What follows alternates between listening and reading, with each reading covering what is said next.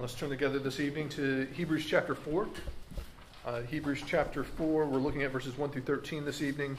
That's on page 1002 and 1003 of your church Bibles, if you have your church Bibles. I'll invite you to turn there, and let's leave our Bibles open this evening as we hear from God's Word. Hebrews chapter 4, beginning in verse 1 and reading through verse 13. This is God's Word. Therefore, while the promise of entering his rest still stands, let us fear lest any of you should seem to have failed to reach it.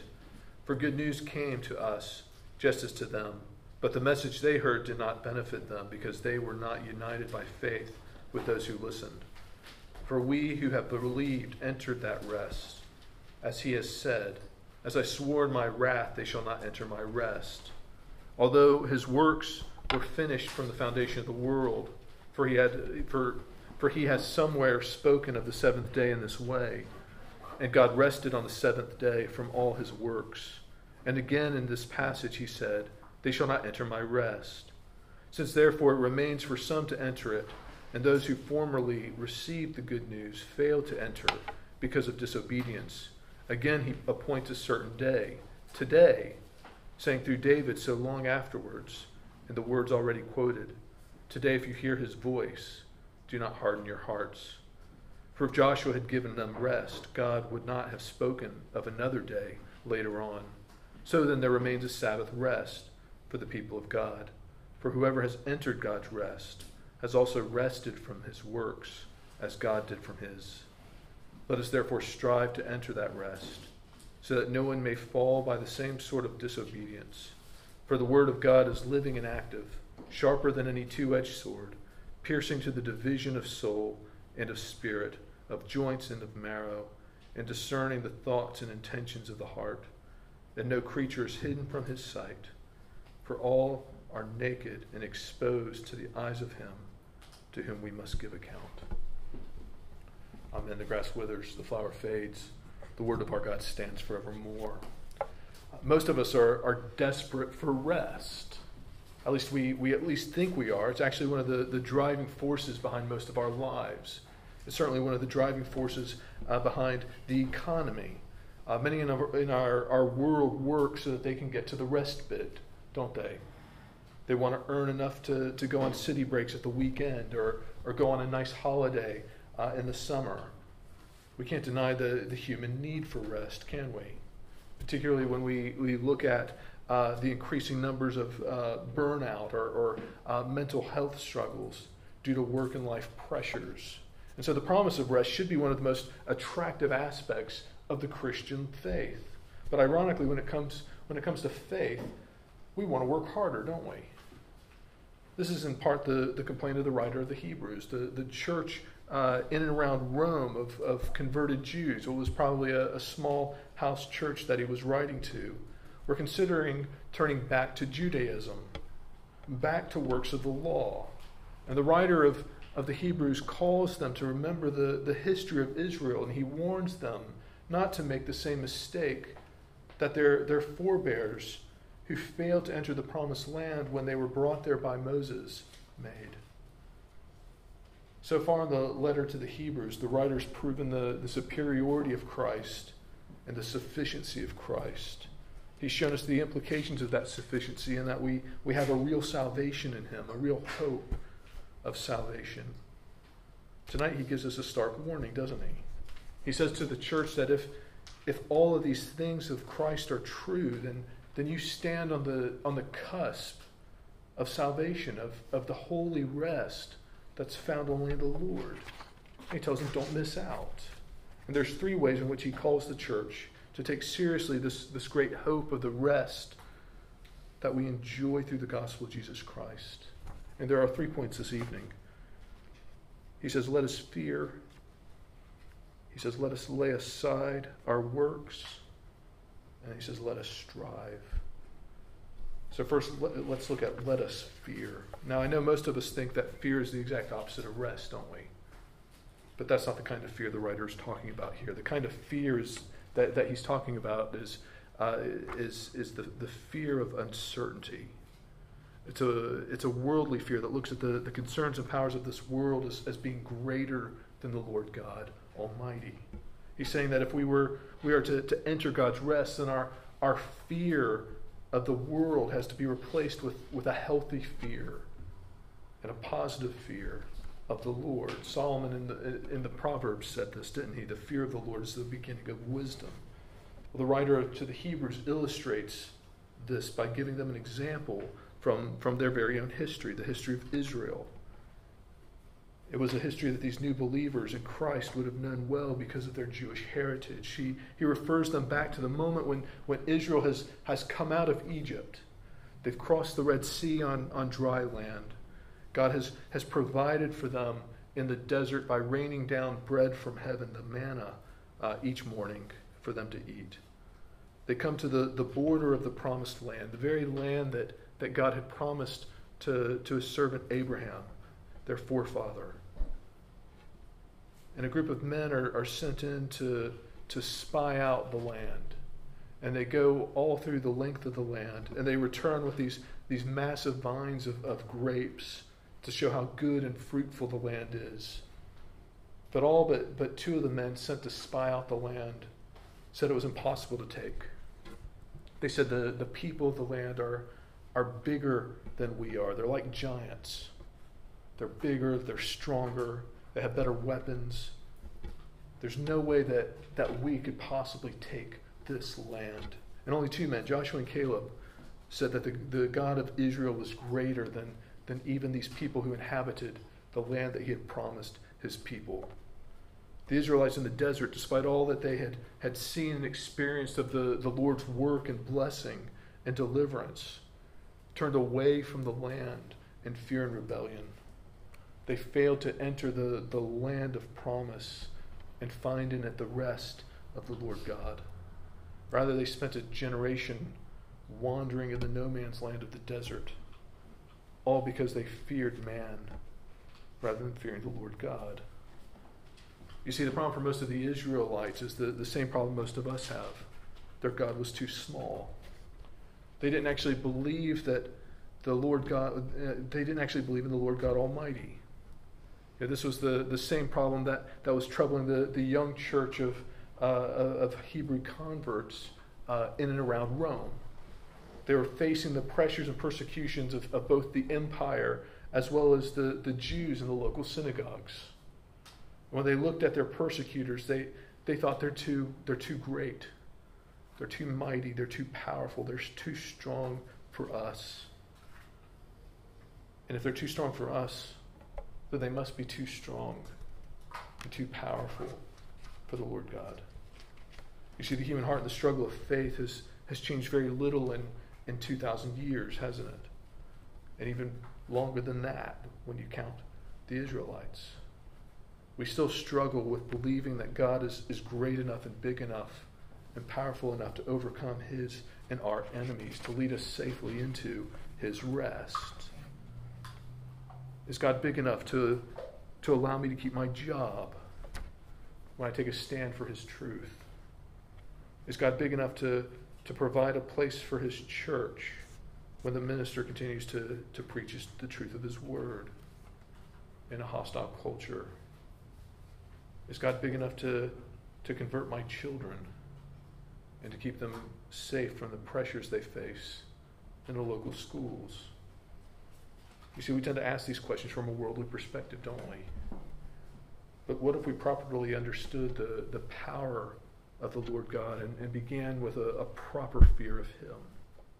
The questions begin to look different, don't they? You see, when Joshua and Caleb went into the promised land, they were the only two who didn't ask, is God big enough to overcome these enemies?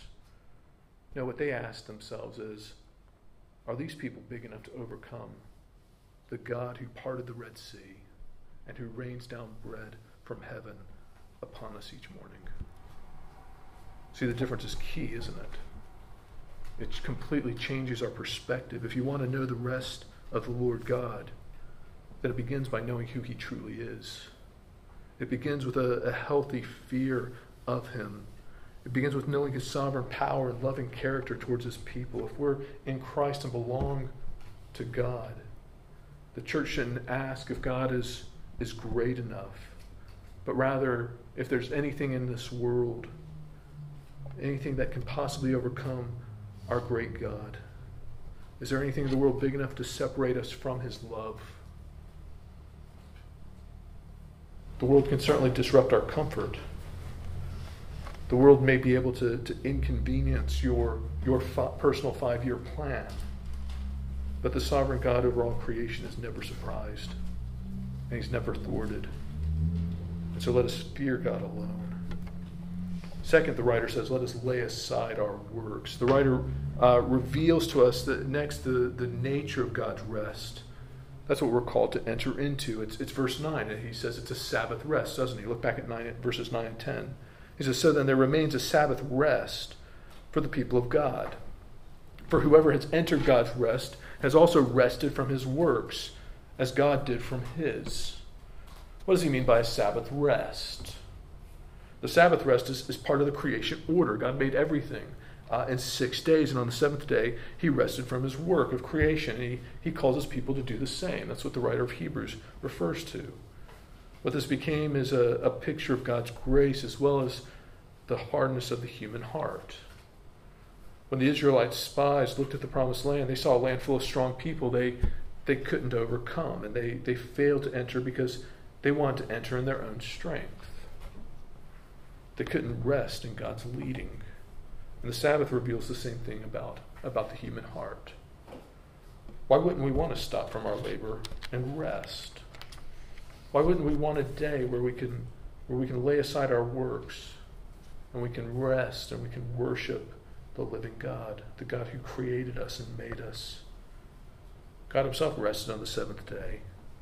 So why don't we? We're told the answer in verses 6 and 7. It's because of the hardness of our hearts. We want to earn our salvation, don't we? Or at the very least, we want to capture our own meaning and purpose in this world. Why couldn't the Israelites trust God to fight their battles for them? Because they wanted to save themselves. They wanted to contribute something to the equation. They were looking at things with human eyes. So why can't we take one day out of 7 to rest from our work? That should sound wonderful to us, doesn't it? Shouldn't it? So why can't we do it? Because that work is all we have, isn't it? For most of us, it's what defines our personhood. It's how we value ourselves. What have we done to leave our mark on the world? How much do we get in our bank accounts from what we do? You know, far too often I get asked the question, what can I do on the Lord's day?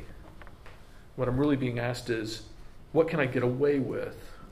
Because I can't really be expected to take a whole day out of the week and rest. It's actually mind-blowing.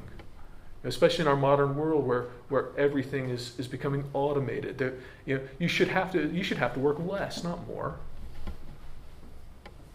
And it's mind-blowing that this is such an issue for God's people. We should be loving a day of rest. We should be asking, what do I have to do on the Lord's day? Do you know what you have to do on the Lord's day? It's an easy one, and it's wonderful. You don't really have to do anything. That's the point. You can rest because you don't have to justify your existence by working. You can rest on the Lord's day because you don't have to try and justify your existence by scoring a goal in some pub football league. You can rest at home. No one cares about that anyway. You don't have to justify yourself. The Lord Jesus Christ has justified you. And because of that, you can gather to worship him. You get to worship the Lord God on his day. The rest of the Lord, the Sabbath rest, is powerful. And it's wondrous rest because it's a rest that actually transcends, doesn't it? We get a taste of it now in the Lord's day, a day that reminds us that we have nothing to add to our salvation, that we need not fear the powers of this world. We simply need to enter the rest of the Lord God. We're not a people defined by what we do, but rather a people created to know and glorify the living God. This is why we celebrate the Lord's Day and worship, fellowship, and rest from our work. But it's a transcendent rest. We taste it now on the Lord's Day. And the peace of the Lord Jesus Christ we experience in real time.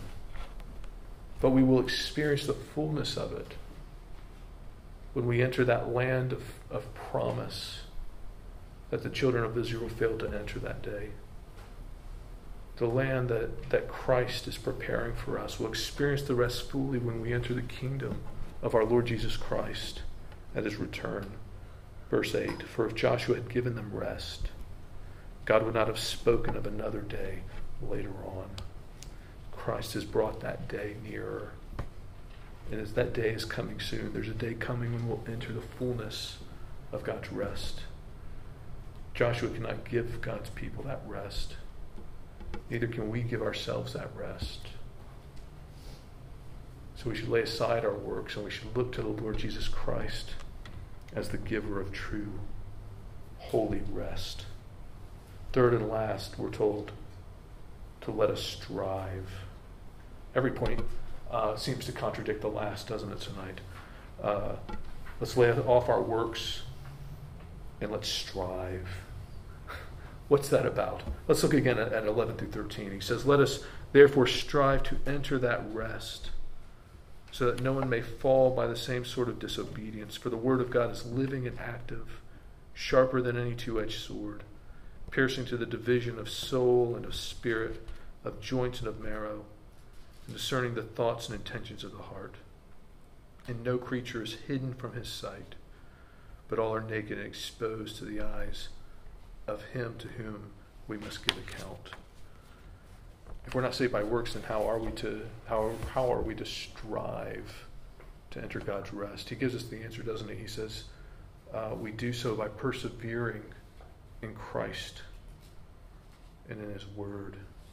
He calls us as God's people to increase in holiness and not disobedience, to allow the word of God to do its work in us. And it's a hard work, isn't it?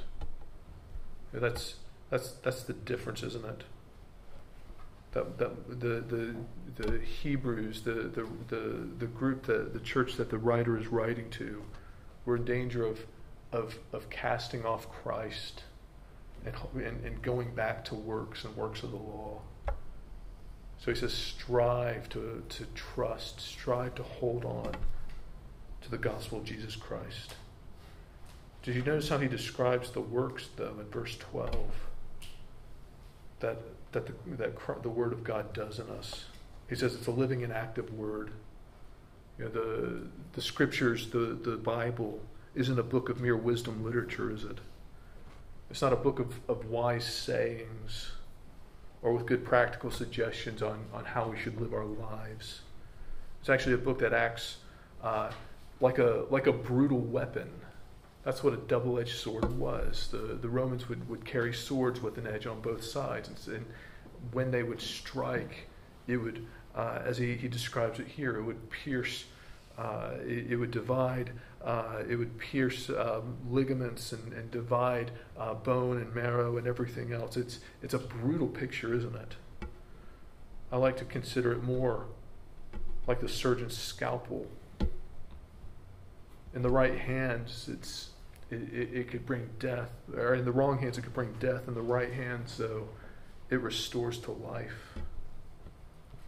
The Bible, the scriptures, act like the surgeon's scalpel. It'll cut deep into us and cuts away the cancerous disease of our sin in our hearts. And it's painful. And it often feels like death, but it's how we're made alive again. Verse 13 is true, that we're all naked before God. And if that's true, then the question becomes, how should we clothe ourselves? Do we clothe ourselves in our own efforts? That's what Adam and Eve tried to do, wasn't it? And they sewed together fig leaves and it was insufficient. It's better to be clothed in the righteousness of Christ, to stand before God naked and unashamed, as we were created to be by him. But for that to happen, we have to fully allow his word to do its work in our hearts. And this is why Jesus is the great physician, because he knows how to use the scalpel of God's word to bring to life his people. My favorite illustration of this is from the Voyage of the Dawn Treader. from the Chronicles of Narnia by C.S. Lewis. When the character Eustace Scrubb, who's this obnoxious little boy, he stumbles upon a dragon's treasure, and he slips on a bracelet over his arm and falls asleep. And when he wakes up, his arm hurts.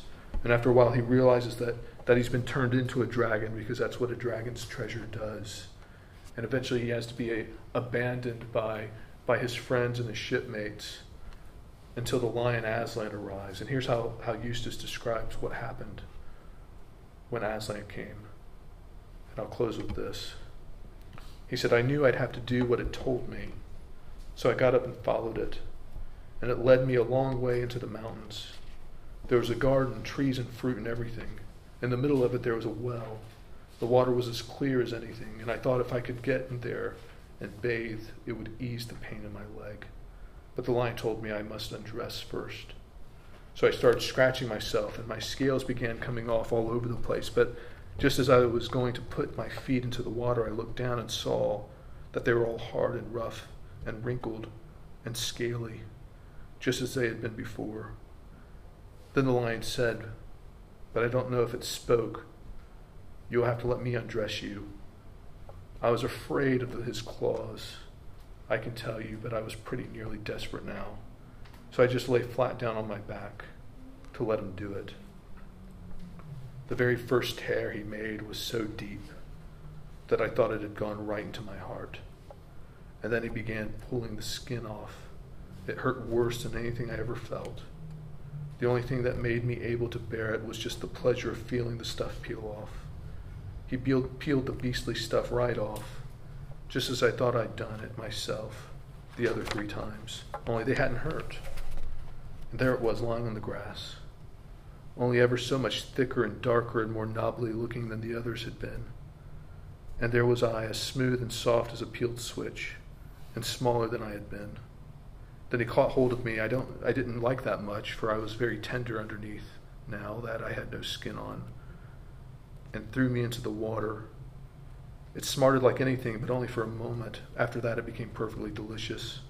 And as soon as I started swimming and splashing, I found that all the pain had gone from my arm. And then I saw why. I turned into a boy again.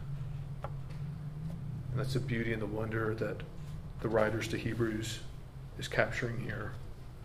That the Word of God tears away all of us that shouldn't be there, and restores us to who God created us to be, holy and righteous in His sight. Let us pray.